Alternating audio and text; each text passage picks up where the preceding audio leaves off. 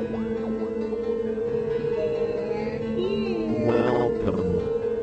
to Spooky South Coast. Look, I know the supernatural is something that isn't supposed to happen, but it does. AM 1420, WBSM presents Spooky South Coast with your hosts, Tim Weisberg and Matt Costa.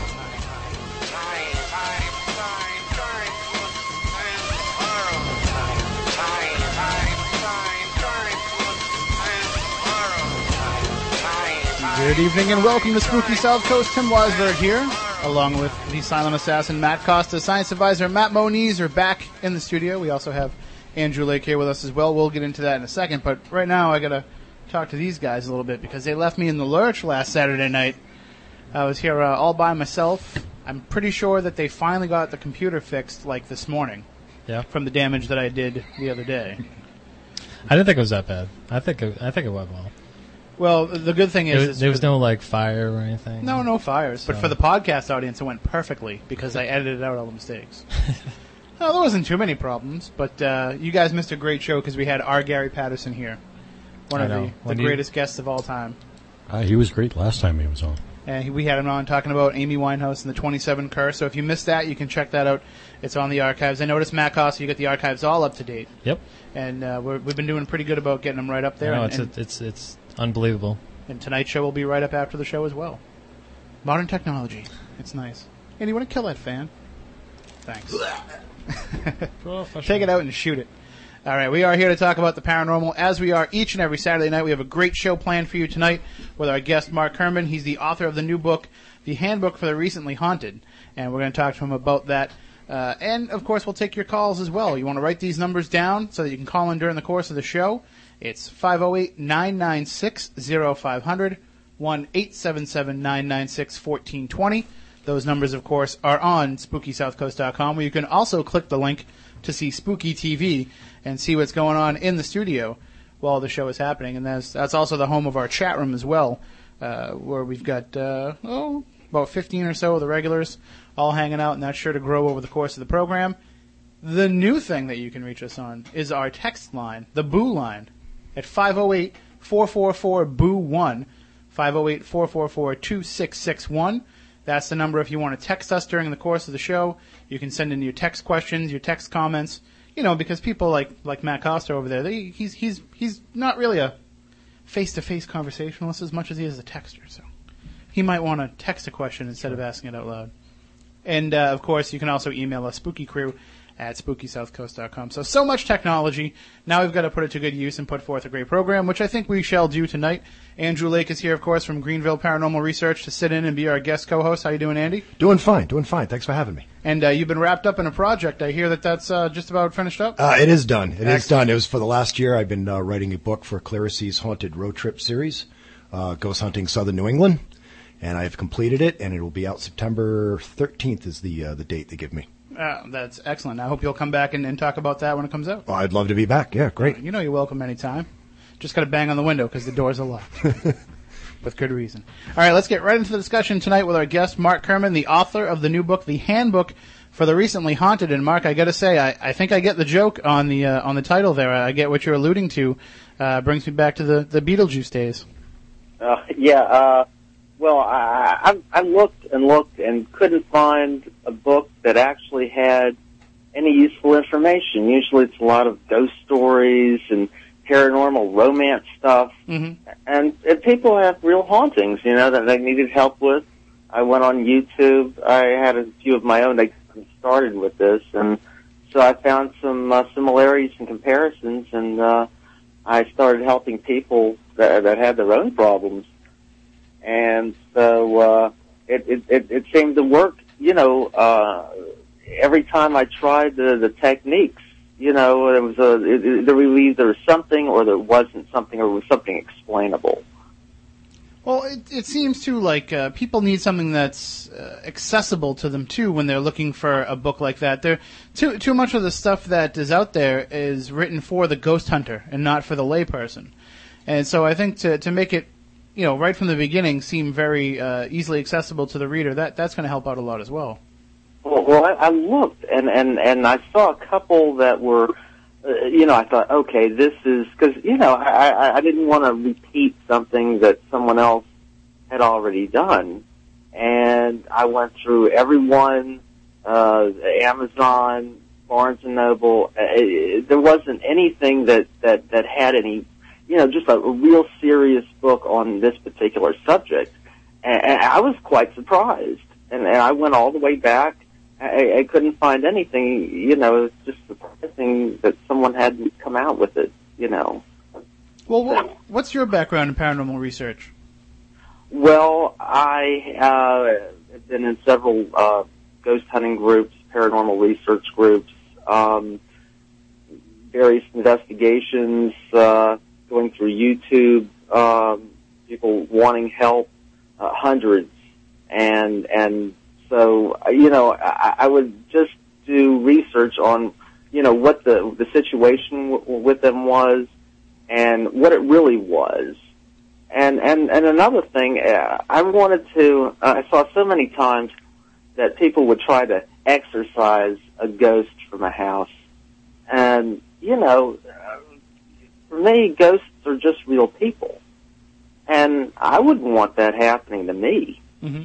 When you die, the last thing you should have to worry about is someone, calling you a demon and screaming and running away. And so almost all is for, just for a selfish personal reason, But I just thought that needed to be clarified. And some other stuff and terminology that's in the book, if you'd like to ask, I'm not, I'd take questions, Well, when I was reading the book, I was surprised to learn that when you're writing about some of these investigations, that there does seem to be a real jump toward the evil, toward the demonic. And I'm wondering if a lot of that has to do with the influence of some of these television shows we've seen in recent years, how they tend to lean toward that, probably more for ratings than anything else. But do you think that that's kind of trickled down and that's affected people's investigations out in the field? Well, yeah, it really started with the religions, especially with the Catholic religion, who they profess that any ghost is just a demon in disguise. And so that's basically where that came from. I just can't go with the notion that just because you don't have a body anymore, you have to be a demon or evil. That just doesn't make sense. But I think part of the problem too is, and you allude to this in the book as well, is that people do bring their own religious beliefs, both investigators and the client as well.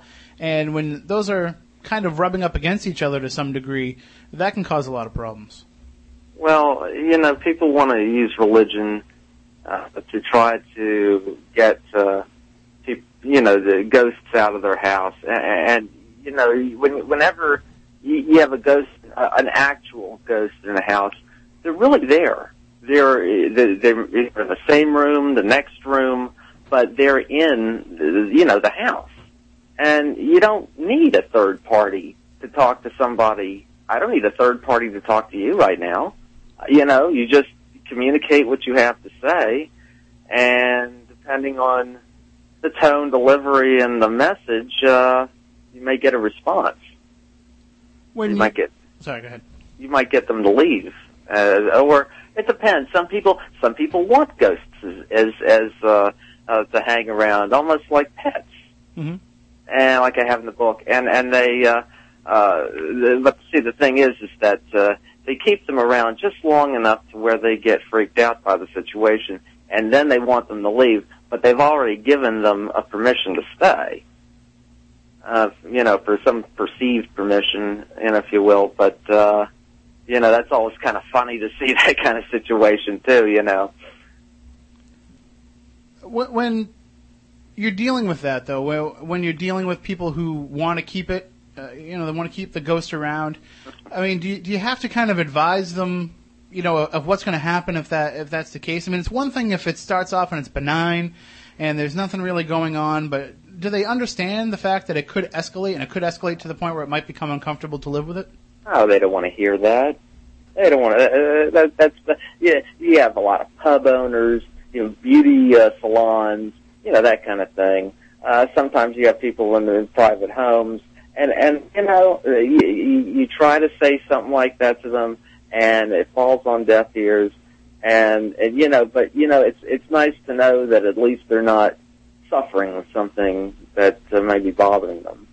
I do think, though, that there probably are some cases where, and I know that it's rare, but there probably are some cases where there is something evil. I won't say a demon, but there is something that's negative and that has malicious intent. And a lot of times we know that can kind of disguise itself as a friendly ghost, a Casper, if you will. Well, you know, I mean, demons, you can just go to any jail or prison and see plenty of evil spirits there, incarnate. And, but, you run into a whole lot of different, attitudes and emotions with ghosts. Everybody has their own personality, and sometimes you get, good ghosts. And they're more, people might see them as angelic, you know, so, and then there's benign ghosts. Just the average run-of-the-mill, they mind their own business and might make some noise or something, but they really don't really bother somebody. But usually when it comes to a ghost trying to make their presence known, if the survival instinct within the individual person kicks in, and here we go, you know, they get scared, and all of a sudden, whoever it is demonic. Yeah, well, I think that's the hard part, is that people still, to this day, can't separate the fear from the ghost experience. And the fear, of course, is more just for the fact that it's unknown and it's almost unbelievable to them. Well, people just want to, they've got the survival instinct with them. And people, we're not going to talk about death, you know, the way, that's the whole problem, is that when people die, they're, you know, left in a vacuum, and they don't know what to do you know, aside from religious situations. But you know, I have in my book, you cross over at your own volition. It's not something. I have the transitional staging existence, which is where you get, you know, you basically are in the physical world, but you're incarnate. And so you cross over depending on the situations you have. You know, you have unfinished business, guilt, that kind of thing. You know, it can be a veritable mixed bag, but, you know, that's basically the process to the thing. And it's important to note, too, and you mention it frequently in the book, that when entity that's in that transitional staging existence, when it crosses over and it enters into, you know, the great beyond, that's something that no human, at least in your research, has ever seen. And so that's, you know, we're basically telling the spirit, if we're trying to help it cross over, to move into the light, and we're kind of just assuming that that's what you got to do based on, you know, what we've heard. Well, I don't. It depends. It depends. You know, some people, they want the like a family member to cross over in their own time. You know, they don't want to rush anybody off. You know, that kind of thing. You know, it's a natural process. Everybody dies. Yeah, everybody knows that, and everybody crosses over eventually. Ghosts don't last forever. Ghosts eventually, every report of ghosts, you know, almost always has an ending. You know, they haven't seen anything. Some of these ghost tours you go on, no one's seen anything for years. And so, you know, you can basically, you know, be a ghost for a while, but not forever. Well, a part of that, though, is, you know, you got to think that if there is activity happening, and it does happen so infrequently that we're able to perceive it, that it's going to seem like, to us, it's been going on for a number of years, but in actuality, it hasn't really had the strength to manifest for all those years. It's just been little bits and pieces over that time. And then, of course, the other problem being, I'm sure to spirits that are in that transitional staging existence, time doesn't really have the same barriers that it has for us. Well, usually people cross over within 3 days. That's kind of the timeline. You know, people, the second day that you're a ghost, that's the phasing day. You know, to where you can say, well, no, it's not a dream. And so, you know, you eventually have to, you know, make a decision, you know, based on what you know, you know, and how you feel. What do you, how do you feel about, the idea of visitation hauntings, where, a ghost is not always in that environment, 24/7, but can sometimes come and go just to revisit a location that was important to them in life? From every case that I've seen, to some degree, sometimes the ghost will follow, you know, but it's basically location specific, and the ghost will just take over. Basically, well, not really take over, but they'll inhabit a house until they're ready to go. Well, one of the questions that's popped up in the chat room is somebody who's familiar with your work, Mark, says that you refer to yourself as a parapsychologist, and they're just wondering about the process of how one becomes a parapsychologist. Well, there's no license involved with that. You know, you study. It's just a study of the paranormal. Mm-hmm.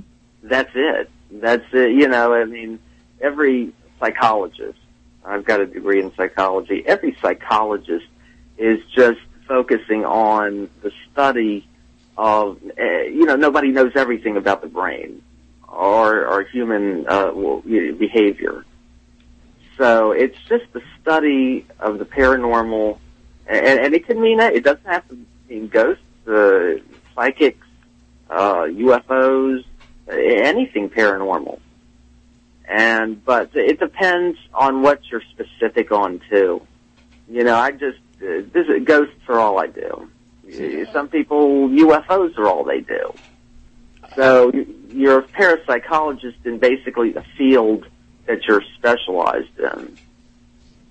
See, I like to, at least in my opinion, I look at it from the approach of if you're a parapsychologist and you call yourself a parapsychologist, that basically means that that's the approach you're applying to your paranormal investigation, to your research. You're coming from that, you know, psychological background instead of being a paranormal investigator where you're out there more for the experience. I don't think it's a necessarily a degree title as some people might think that it is. Well, there are some universities that do give degrees in parapsychology, in particular Duke and JFK University. One particular person that that I know is a degreed parapsychologist. So, but I mean, but at the same time, I think that you can, you know, you don't have to have you don't have to have that degree in it necessarily to apply that title to yourself.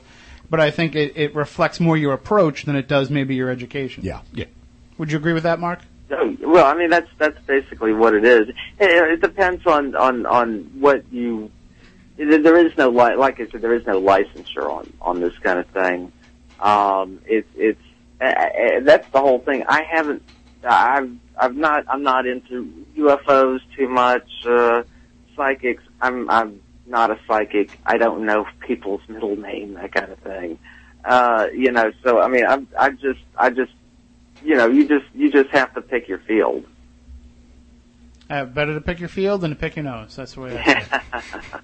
Well, we've got a few minutes left here before we have to take a break for the news, but when we come back, we'll get more into the book, The Handbook for the Recently Haunted, and I'm going to make sure that I don't call it The Handbook for the Recently Deceased. But we'll talk about more about the book. Why don't you tell everybody where they can get it, though? You can get it on Amazon and Barnes & Noble. It's also on Kindle. And if you look on Amazon, it's got the look inside the pages, and it's about a third of the book in there. It's got the whole glossary terms. It's got the whole beginning and middle. If you're interested in ghosts at all, you know, this book has the terminology, and every instance that I had with investigations dealt with something that was in this book. There's only so many different scenarios. You know, people hear things, people see things. and then what do they see and things like that. But there's just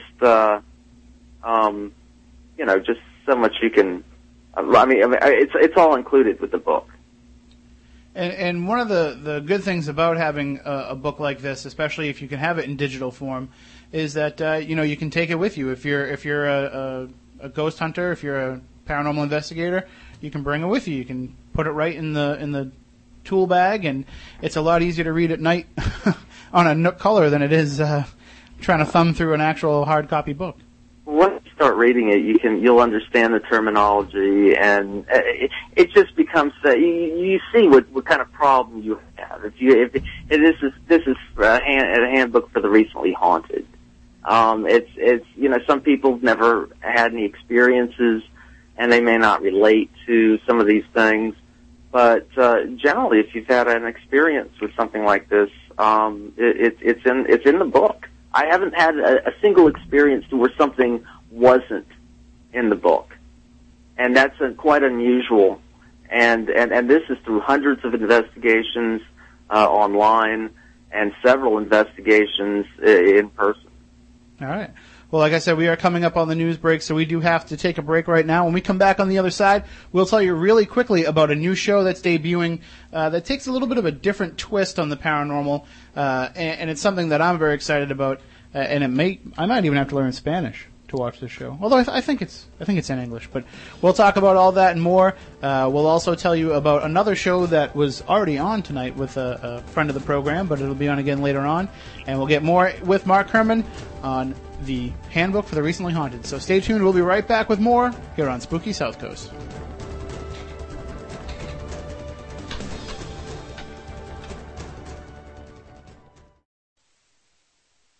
Oh, God. It can't be. We do have a system. I'm sure I haven't the faintest idea what you're talking about. Turn on all your lights, lock the doors, and pull down the shades. Spooky South Coast is back. Boring. You're boring, everybody. Quit boring everyone.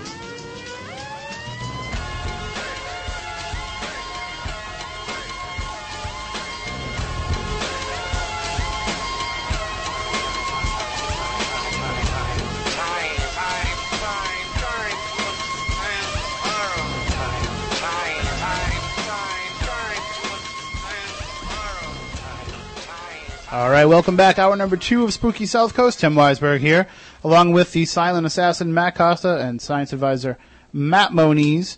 And we are broadcasting on Spooky TV. There we go. Perfect. That's a great shot. Kind of popped back up a little bit. That's fine. We can go with that. Broadcasting on Spooky TV on SpookySouthCoast.com. Oh, my God. It just moved on its own. Oh, it's bouncing around. No kidding. Paranormal. All right, we are broadcasting on Spooky TV at SpookySouthCoast.com, and of course on the air here at WBSM. You can send us all your questions and comments during the course of the week. You can either email us spookycrew at SpookySouthCoast.com, or you can call the new Boo line, 508-444-BOO1, 508-444-2661. If you text us to that number, we'll put you on our text list for all our text announcements. I say text a lot, I guess. And then you can also leave us a voicemail on that line as well if you have any questions for us, you need to get in touch with us for anything. If you have something you want to come on and promote, that's the way to do it. Reach us on that. We can take some of that audio, play it on the air if we need to. I actually received a text earlier tonight that said that somebody saw the ghost of Jimmy Superfly Snuka in Onset today. So, I don't know. It's just a bag of bones that used to be Jimmy Superfly Snuka. And we'll text you back maybe. Who knows? So again, 508-444-2661. That's the Boo line to get in touch with us all week long.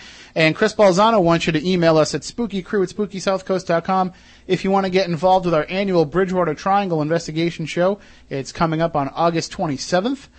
This year's focus is on the March of Anawan. We've already heard back from a number of groups over the course of the week that are going to help us take part in that.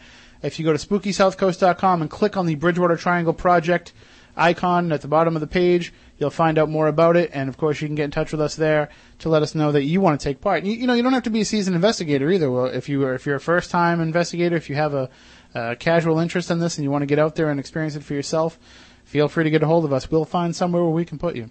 There's plenty of ground to be covered. Just a few other quick announcements we want to make you aware of. Earlier this evening on the Style Network, Maureen Hancock's program was on, Psychic in Suburbia. It's going to be rebroadcasting again, I believe, at midnight, and I'm sure a couple more times during the course of the week. So if you want to check that out, we were hoping to have Maureen on to promote it, but things happen so fast with that show. I mean, she's out promoting the book, and then all of a sudden the show is coming on TV, so that's on the Style Network. And then I got an email about an interesting program that's going to be on Moon2 TV, MUN2, MUN the number 2.TV, and it's called From Beyond. And this is pretty interesting. It premieres tomorrow night at 10 p.m. I believe you can watch the first episode actually right up there on MUN2.TV. There's a deep respect for and belief in the supernatural world, and it has become part of the Latin American culture passed down from generation to generation.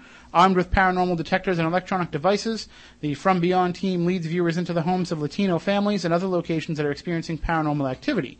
Through personal interviews and chilling tales, real people's true stories are being uncovered. And what's interesting about that show is they actually take that, Latin American folklore of the paranormal and they incorporate that into their investigation. So it's not like some of these more high-tech scientific shows where they kind of put all that stuff out the window. They actually take a lot of that mythology and folklore and bring it into it. So it should be a very interesting series. And again, it's on MUN2.TV, Moon2.TV. And we're hoping to talk to some of those investigators in the coming weeks here on the show. So, but for now, let's get right back into the discussion with Mark Kerman. He's the author for the Handbook for the Recently Haunted. And Mark, as a parapsychologist and as the author of this book, let me ask you, what are your thoughts about bringing the mythology back into the investigation, bringing the folklore of ghosts into things? Because you've been very clear-cut about what your beliefs in ghosts are in this book. Do you think that there's still room for the ghost story aspect? Well, I mean, a lot of people, they put all kinds of stuff into the ghost situation, but you basically have a ghost or ghosts in a particular dwelling or place, or you don't, or it's something naturally caused or something like that. All right, and let me throw out the phone numbers again if anybody wants to get involved with the discussion. 508-996-0500.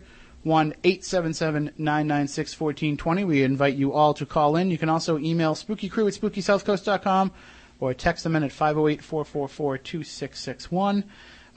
When you were putting together this book and you said that you went through a number of YouTube ghost clips, I get the sense from the book that you actually had to throw quite a bit of what you were finding out the window yourself, because a lot of it you could kind of say right away, this is just somebody's attempt at cheap special effects. Well, yeah, a lot of. You could basically tell. You'd send them an email, and you'd see what they'd say, and sometimes, a lot of times, it would be something non-serious, or it would be some kind of optical kind of thing. I was just specifically looking for people that actually had problems with hauntings and needed help. And then they'd say, then we'd go, as soon as I, discovered they were serious, then we'd go into what kind of activity and occurrences they had and whether, it made sense that they, had a ghost in the house that they didn't. I like when you're watching some of these videos, and I know that you said you don't pay too much attention to the UFO aspect of it, but there's so many UFO videos that are so obviously faked, but I like to see the amount of work that they put into it and just how much better it is than some of the big sci-fi movies of the 50s and 60s. People are making on their computer more convincing evidence than they were putting in films. Well, yeah. And, that's the whole real problem, is that you've got a lot of the hot Hollywood stuff, and people make fun of UFO and ghost stuff, and it just takes science that much longer to get to be taken seriously. Mm-hmm. Well, I think part of the appeal, though, of being able to put stuff up on YouTube is if you do have what you think is legitimate paranormal activity that you've captured on film, is you have that wide scope to be able to get people to comment on their beliefs and what they think and their own theories, and at the same time you get to remain anonymous.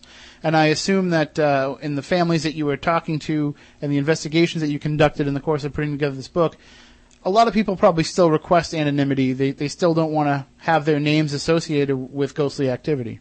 Well, a lot of times people, especially family members who are told about ghost stories, so they think, oh, it's their imagination, or anybody who's had any kind of paranormal experience whatsoever has to be delusional.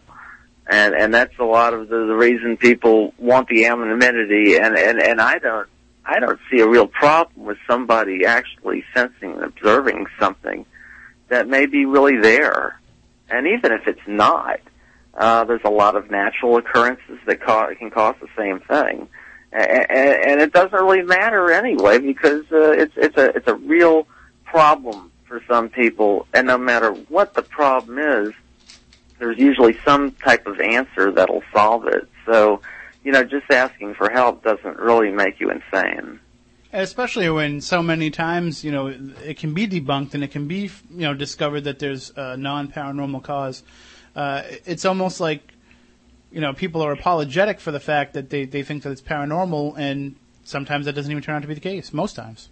A lot of times they're so disappointed that there's just something naturally going on, and I've come into a house and I said, plug this, and this after the research team does this thing, and then I'll say, just said on one investigation, I'm done with it, just for a minute, and they said, oh, what do you mean? It's like, you have to, once you get to a certain point in a thing, you have to decide whether there's something real or not, and if there's something that's just natural, I don't really care that they're disappointed. I just care that the client has found some type of answer to their problem. Mm-hmm. And besides that client joined the group 2 weeks later. That's always, yeah. Well, let me ask you this, because this is something that we don't talk a lot about on this show. I mean, we talk about paranormal investigation quite frequently, but one of the things that we never really talk about is the idea of helping spirits cross over. I know I don't do that when I investigate. I know that Matt Moniz doesn't do that when he investigates. Andy, I'm not sure. No, he. So it's something that we're not really familiar with. We do work with some people that do have those abilities and do have that approach, but it's not something that we have on our radar. How important is it to add that element to paranormal investigation? Do you have to be able to help a spirit cross over, or can you just go out and document the activity? Well, I mean, some just document the activity. 90% or better just document the activity. To help a ghost cross over, unless you know who the ghost is, and that's very important, and what their problem was, the ghost knows what's going on in the first maybe 48 hours, after death. And what you tell them is something that they already know. You want to offer some type of forgiveness that might work, but otherwise, it's up to them to cross over on their own time. And helping, like the Ghost Whisperer show, perhaps. Mm-hmm. But nobody really has that type of, being able to one-on-one, hear everything, but, you can just tell them your wishes. That's the only thing I can say, is that if you sense a ghost in the house, some kind of spirit, let them know that you know they're there, and basically, if you don't want them there, just say that their presence is making you uncomfortable, and you'd like them to leave. See, I almost think that it's, and I don't mean any disrespect to yourself or to anybody else who has this approach, but I don't really think that people can necessarily help ghosts cross over. I think it's kind of somewhat arrogant of us to think that we can show them the way. I'm going to guess that when you pass from this coil to the next, whether you're in that transitional stage as you mentioned before or not, you're going to have a little bit more awareness. Your eyes are going to be opened up a little bit more than they were in your corporal body. And so if it's a matter of just needing to move yourself on, I think they're going to kind of do it in their own time. And I don't think us telling them to go, I don't think it's like telling my dog to go lay down.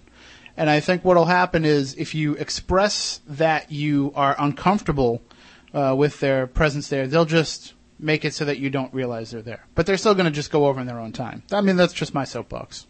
Sometimes it depends on what you say. It depends on how it's received. Sometimes the activity will increase. Sometimes it'll dissipate to nothing. As you say, they'll start hiding out. But eventually, the activity is going to resurface.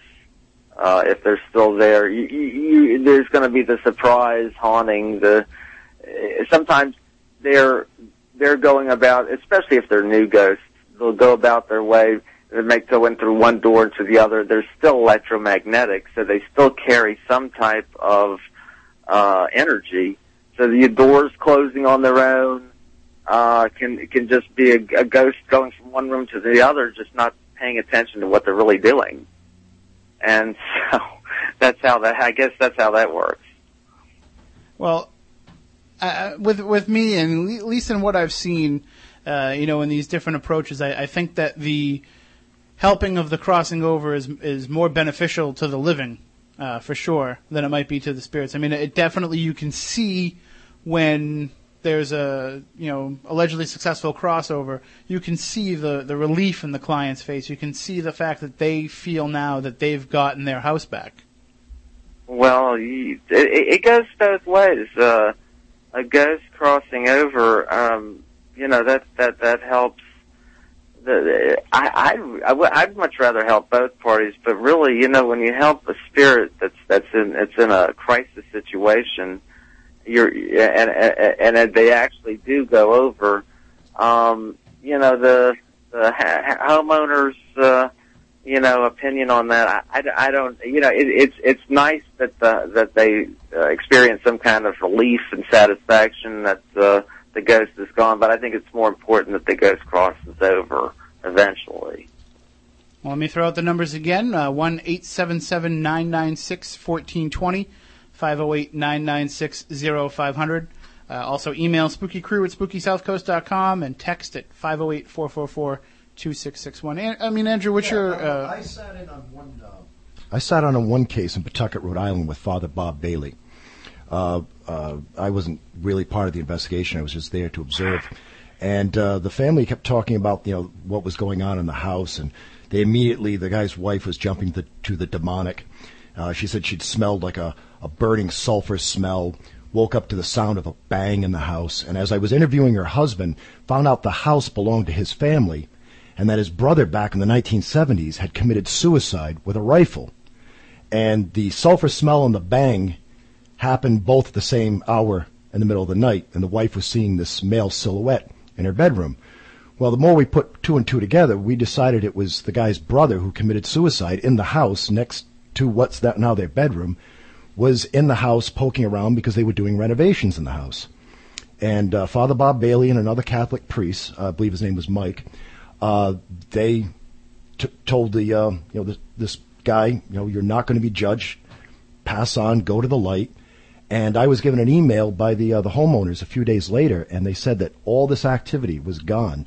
And to this day, Father Bob says the house is at peace. So even though I'm not the kind of person to tell somebody to pass on or tell a ghost where to go, this was one of those cases where I think it did help both the family, the homeowners, and this lost spirit who had tragically committed suicide over a girl. I mean, I'm happy to admit that I'm wrong if that's the case. Yeah. Well, Mark, when you are helping these spirits cross over, I mean, what kind of affirmation do you get from them that they have crossed over? Do you find that in your evidence you actually can pinpoint that moment when there might be maybe some EVP or some EMF spikes or something that kind of gives an indication that portal has opened and the spirit has passed on? Right. Well, usually when you can usually tell when a ghost is crossing over, there's almost a mist in the air. It's just like just rained or something, outside. But there'll be like a little mist, and it's a fresh smelling smell. And the thing is, I don't really help ghosts cross over. That's what the book really says is that the homeowner, renter, or even squatter that happens to be a living individual in the house, is really got to do the communication. If I came over to a person's house and told their brother, you gotta go, they're not going to listen to me as well as they're going to listen to another family member. And so that's my main thing. I just like to let the person involved get in contact, because they're there all the time. There's some people I saw in the thing that people help people cross over, but they don't do it all the time, or they can't do it all the time, and that's because the ghost will cross over when they want to cross over. I guess though, when like you said, as long as it's the clients taking back their house and they're feeling empowered by it, it's all in whatever the end result is. So if the activity ceases, then as far as I'm concerned, it works. What happens though when you're dealing with somebody who does think that they've, helped the spirit pass over, and then it comes back? Do you find that when you get these, return hauntings that people are starting to question whether or not it worked to begin with? Well, I mean, I've never really heard of a return haunting. Usually, if you have it's just another occurrence until the ghost actually leaves the TSC, transitional staging position, I call it the TSC, and crosses over. I mean, I've heard of some pretty nasty returns. They kind of don't like it when you tell them what to do. Oh, are you talking about coming back from like the spirit world kind of thing, or because I've never heard of someone coming back from the spirit world. Usually, it's just they're just here. I just think more along the lines of they feel they've ended the haunt, they've helped the spirit move on, and it turns out that wasn't the case. And usually it gets a little upset that you tried to move it along and says, "Oh, no, I'm here to stay." Well, it's like everything, It's up to the personal decision of the particular person, and the problems that they have. If they've got some kind of guilt issue, they've got some forgiveness thing. If they don't feel worthy enough to cross over because they think, well, they're not, worthy of getting into heaven, that kind of thing. But, everybody does at their own time. It's just a natural process. And it's just, I've never seen, a book that, or any written thing to where, it says that, this is, you cross over when you cross over. It's always, you've got to, cross over immediately or you don't get in, or some kind of religious thing like that. But, it just seems like such a normal and just matter of fact kind of thing. And it was just interesting not seeing it, anywhere. Yeah, I mean, it's still just a guess, though. Come on. I mean, until somebody actually does it, until somebody crosses over into the spirit world and then comes back to describe it, we're kind of just making an educated guess. I mean, we need Kiefer Sutherland to put himself under. But you have a section in the book, the Handbook for the Recently Haunted, where you discuss a lot of the different equipment that can be used in paranormal investigation. And what's your take on all that equipment? What's your take on the idea of the science of the paranormal now? It seems like, if you don't have the latest toys and you're not considered a legitimate ghost hunting group, it seems like investigative groups now, they have to have those thermal cameras. They have to have all these things that they see on TV, or else they feel that they're not doing the job right. Well, I mean, people if they have a haunting in their house, it. As far as the equipment, it's nice to know if there's any EMFs coming from electrical sources, natural sources, underground streams, and stuff like that. The photographic video equipment that they have, it's all part of a big picture in determining if you have something that might be truly legitimate or something that might be of a natural cause. And that's where it's lost, though. I think a lot of groups forget the fact that equipment should be for the debunking process, not for the proving process. Well, it's a puzzle. It's a puzzle, and the more pieces you have to the puzzle, the more you know what you have. It's important, and a lot of paranormal groups are free. They'll come over, they'll do their investigation. Now, they might not tell you exactly what to do, other than maybe you need to take your home back, quote unquote. But the investigative process and the evidence that they collect is very valuable, especially to me. If I'm going in cold to a house, and then the varied opinions you get, very valuable information. And one of the things that you recommend in the book, too, is that those who are investigating, those who are experiencing the paranormal should trust in their senses.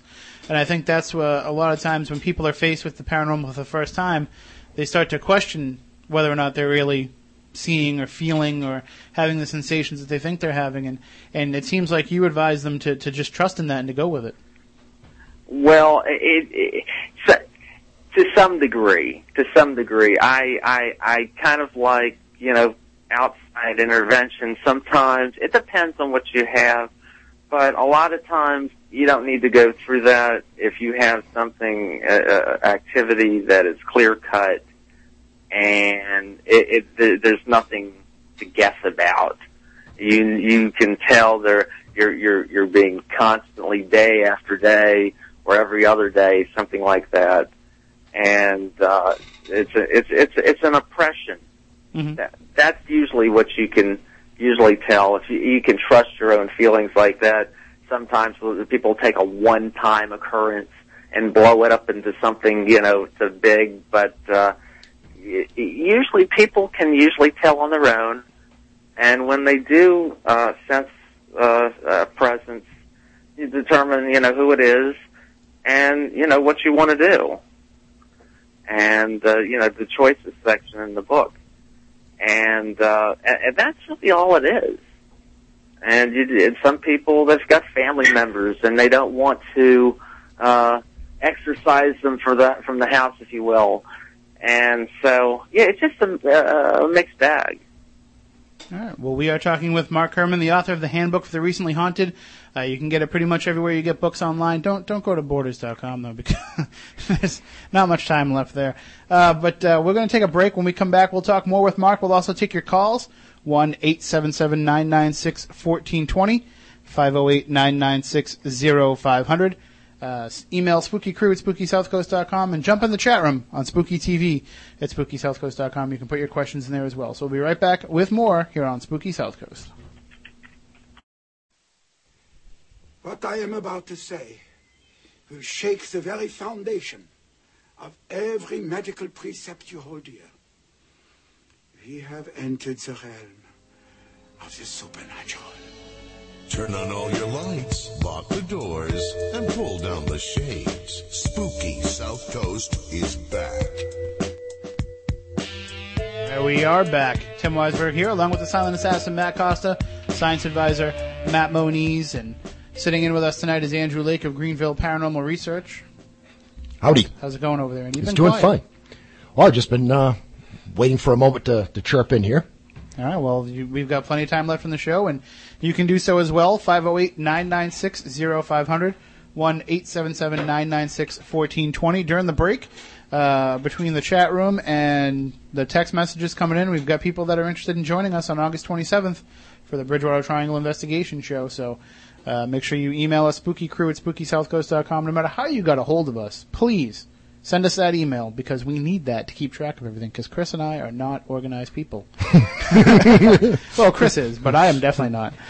So we need to make sure that you send us that email, let us know all your contact info, your availability, where you think you can go, and we'll plot it all out from there. But the Bridgewater Triangle Project section is up on SpookySouthCoast.com. You can click on it right from the main page to find out more. So it's going to be a very exciting, very interactive night. Now, is that going to be basically just ghosts, or is it all weird things in the triangle? It can be anything. So is it the idea of maybe even groups who are investigating private homes within the triangle, maybe? Sure. Yeah. We're open to all of it. Chris is the man with the plan when it comes to this, and he's focusing on the March of Anawan this year, but of course we're open to all areas of the Triangle and all activity of the Triangle as well. So, but because it is the anniversary of Anawan, that's why we're going to be focusing on that. And I talked to Manny and Kristen from Bridgewater Triangle Research. They're definitely game for joining us in some fashion that night. I know Bay State Paranormal is all aboard. Dart will probably be joining us as well. We're trying to get Dave to come down. So hopefully Low Battery Dave will be down as well. And if he does, he's got to swing by the studio while he's down this neck of the woods because we need to hang out in person. So, all right, let's get back into the discussion with our guest, Mark Kerman. His book is The Handbook for the Recently Haunted, and if you are recently haunted, you might want to pick that up. And, even if you're a ghost, you might want to pick it up and read it as well because, it sounds like I'm being facetious here, but you get a better understanding of not only what it's like for the spirit, the people to have to deal with the spirit, but you get an idea of what it must be like for the spirit too. And I think, the fact, Mark, that you kind of focus on both sides, I don't know if that was intentional or not, but, it seems like it can almost be a calming source for both sides. Well, yeah. I mean, you have to look at it from the ghost view too, because if you don't, then you don't know what problems they have, and you don't know whether if they're going to cross over or not when you'd like them to. So that's a good point. And when you were putting together all the different aspects of this book, and you focus on the idea of different places that could have activity, and you also focus on different activity that can occur in places, it seems like you have to be consciously aware when you're doing that of the fact that some of these places that you write about just naturally have that haunted feel. Like you talk about abandoned buildings, and you mentioned the fact that even though they are abandoned, there still could be plenty of activity going on there. And I wonder, don't you think, though, that to some degree for the activity to be there has to be someone to perceive it? Well, it's like a tree falling. Exactly, yeah. If there's somebody there, there's somebody there. It's really simple. I mean, there's nothing really complicated. If a place has something there, if something's there. If there's not, if somebody perceives something and if there's really something natural, then that can be a point too. Well, Mark, how we've been talking about the idea of helping ghosts pass on. When people have got in touch with you to ask, say, hey, I've got this haunting. I don't know how to deal with this. I don't know what's going on. How often do you find people wanting you to give them advice about ending the haunting as compared to, could you please come in here and see if I'm nuts because, my friends and family think I'm nuts? How many people are just looking for confirmation of the haunting as opposed to people saying, can you get rid of it? Well, I think everybody wants to know whether, if they have something or not. And whether what they want to do is up to, the individual person. The living person can be a living host. And if they want something paranormal in their house, then they can have it only up to the point that the ghost is actually there. And if there's something that's just natural and it's not there, then it's not there. Well, to get a little bit deeper into your ghost philosophy here, Mark, you mentioned, especially at the top of the show and frequently in the book, the idea that some people want to have these idea of pet ghosts. They want to have the activity for whatever reason, whether it be that it starts to happen and they like the idea of having it, or they just want to have it and they're hoping it happens. Do you think that it's possible that if somebody is in that state of mind, that they want to have a haunting, that they'll be able to help conjure a haunting?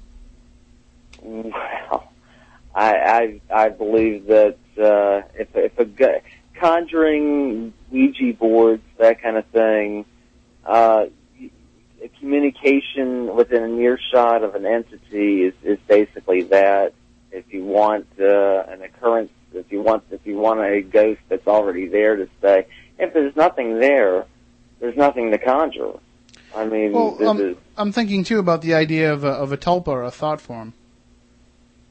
A what? Tulpa? Are you familiar? No. It's the idea. Tulpa's coming from, more of an Eastern philosophy, but in the West we call it more of an idea of a thought form. And what it is, the idea that if enough people and enough energy is put out with the idea of an entity being there, it basically creates the entity. There was a series of experiments, and I think in 1976. The Philip experiment. Yeah, in Toronto. Was it 1976 or 74? 74, I believe. And it was a group of people that actually created a backstory for this ghost, and by creating the whole story of it and putting out the energy, they actually were able to create and communicate with that ghost. So it seems like it's something that does have some legitimacy to it, where if enough people think that a place is haunted and they put out that energy, it kind of becomes haunted. Well, that's more psychological than anything else.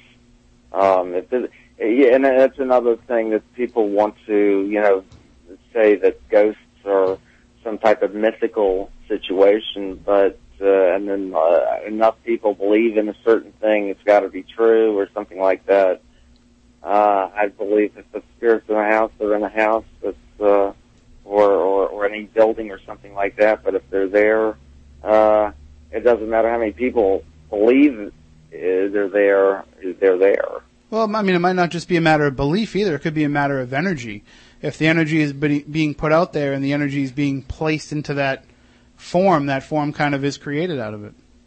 I've never heard of that. I mean, as far as ghost investigations are concerned, they've always had an entity that was just there no matter how many people saw it. And some people saw the same entity, but it was actually an entity that was actually in the house. Well, I mean, it's definitely something that's worth looking into, because it's. I think as we enter into a new era here, we've been in it for a few years, but where the paranormal is becoming trendy, I think that might actually be what we end up seeing with a lot of these places. Is you have, these created ghosts, and even if it's not an actual. An actual tulpa, an actual thought form, but what it is instead is you're placing the idea out there of the haunting, that every little thing becomes a sign of the haunting. Sorry, Matt, go ahead. I think, therefore, I haunt. Yeah. Yeah. That sounds like a good T-shirt idea. Yeah, I'd rarely have anything that even comes close to anything like that. Usually people have a problem. You can tell whether you have a problem or not. If you don't have a problem with something, then that's good. But even if you want to keep something, that's good. But usually the bulk of this business is people that have problems with some type of perceived entity and how to take care of it. I don't know. It seems interesting though that you're a parapsychologist and that's the first that you've heard of that. But I mean, it's like I said, it's definitely something that's worth looking into, because I think it does explain a lot of. Whether bringing it back, somebody back from the spirit world, or No, it's the actual outright creation of a spirit, more or less. Well, I doubt. I mean, an actual person that actually lived before. It's basically the creation of a consciousness.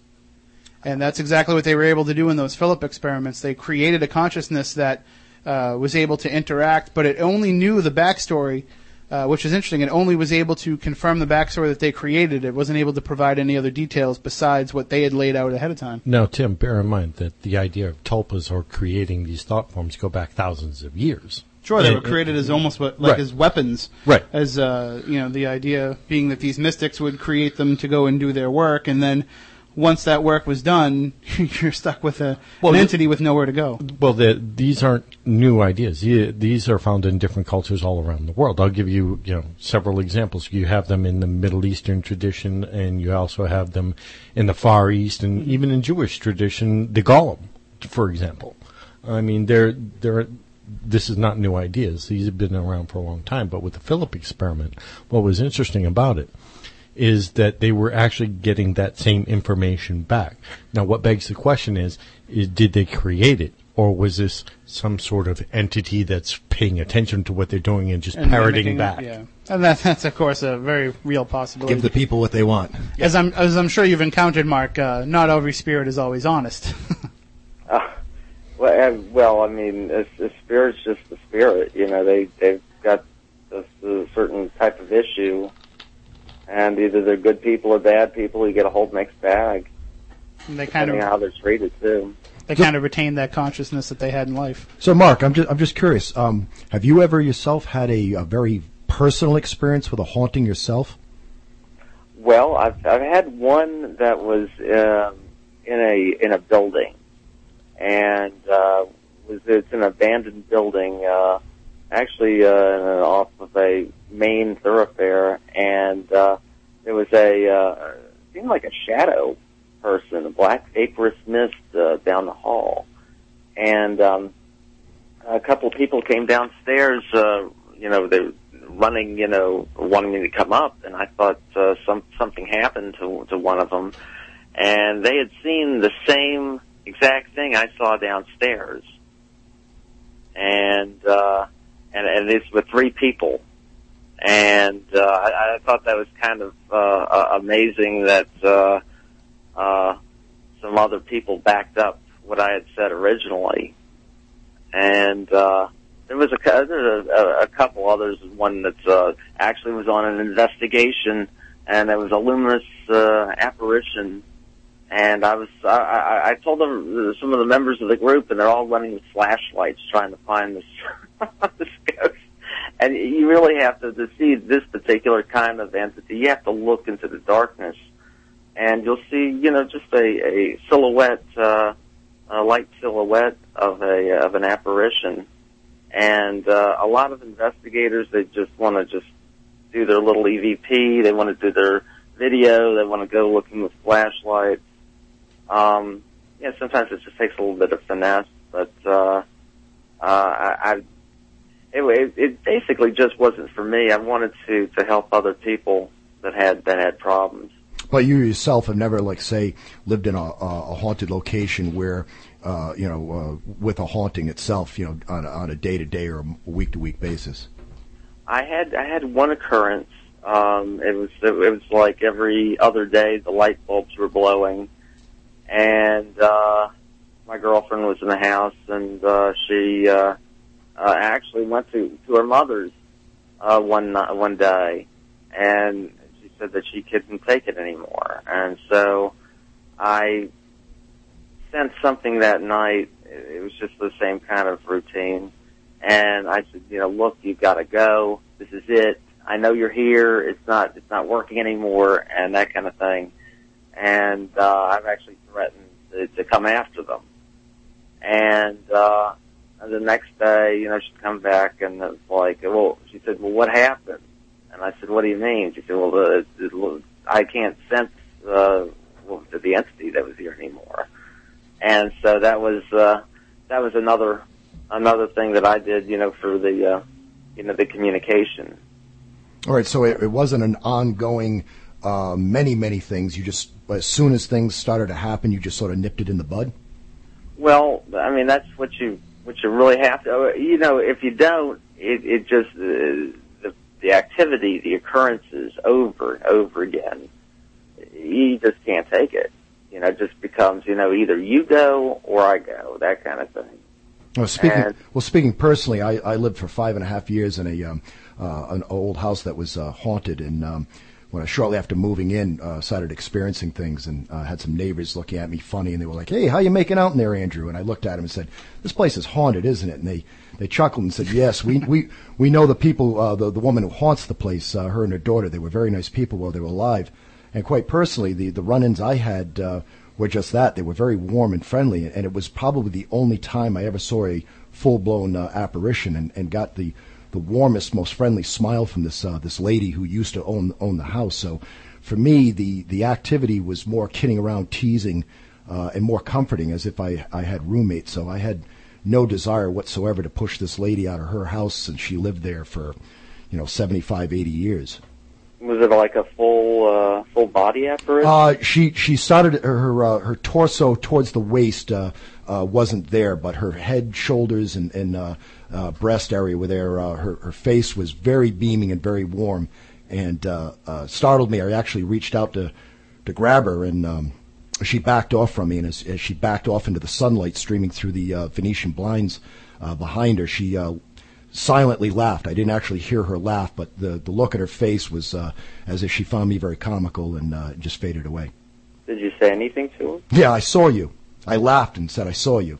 It was actually very exhilarating after only getting glimpses of things around the apartment to actually finally see her. It was pretty funny. And after that, was there any other occurrences? Oh, yeah, all the way to the time I moved out. Several. Well, I hate to cut you off, Andy, but we are just about out of time, so we do have to say goodbye to Mark. But, Mark, we recommend that people pick up the Handbook for the Recently Haunted. Use it as a good overview, a jumping-off point to dig more into the paranormal. And thank you for trying to put it all together in one easy, concise, and pretty... I'd say it's a pretty good read, and I guess... If I made it through the whole show without calling it the Handbook for the Recently Deceased, I'm proud of myself. I'm just so used to making that joke. Deceased. So thank you very much for that. And again, everybody can get it wherever books are found online. All right. Thank you very much, Mark. Talk to you soon. I appreciate it. Thank you. All right, next week we are going to have Stephen Volk as our guest, and if you haven't picked up his book, Fringeology, I highly recommend that you do. There comes along every few years a book that's going to kind of make a huge dent in the paranormal world. Fringeology is definitely that book. We'll talk about all that and more next week when we return. Again, remember, Bridgewater Triangle Investigation Show, August 27th. If you want to get involved, email us, spookykcrew@spookysouthcoast.com. We're going to be sending teams all over the place, all over the Bridgewater Triangle. We're going to continue to expand our definition of the triangle because we have more investigators than we have locations. So, no, I'm just kidding. So it'll be a great show. Everything's up there on the front page of spookysouthcoast.com if you want to check that out. Again, all the archives are up to date. We'll have this show up as well before we leave here tonight, and you'll be able to get every episode that we've ever done from the archives, from iTunes, wherever you get your podcasts, including Stitcher. Remember to tune into Spirit Connections with Tiffany Rice, 9 o'clock on Tuesday nights on Spooky TV. I'm going to be your guest coming up in a couple of weeks, so you don't want to miss that one. I'm sure that'll be a fun show. And again, next week, Stephen Volk, Fringeology. It's going to be a big one, so you might want to make sure you tune in for that. Until then, for Matt Costa, for Matt Moniz, for Andrew Lake, and for Chris Balzano, I'm Tim Weisberg. We want you all to stay spooktacular.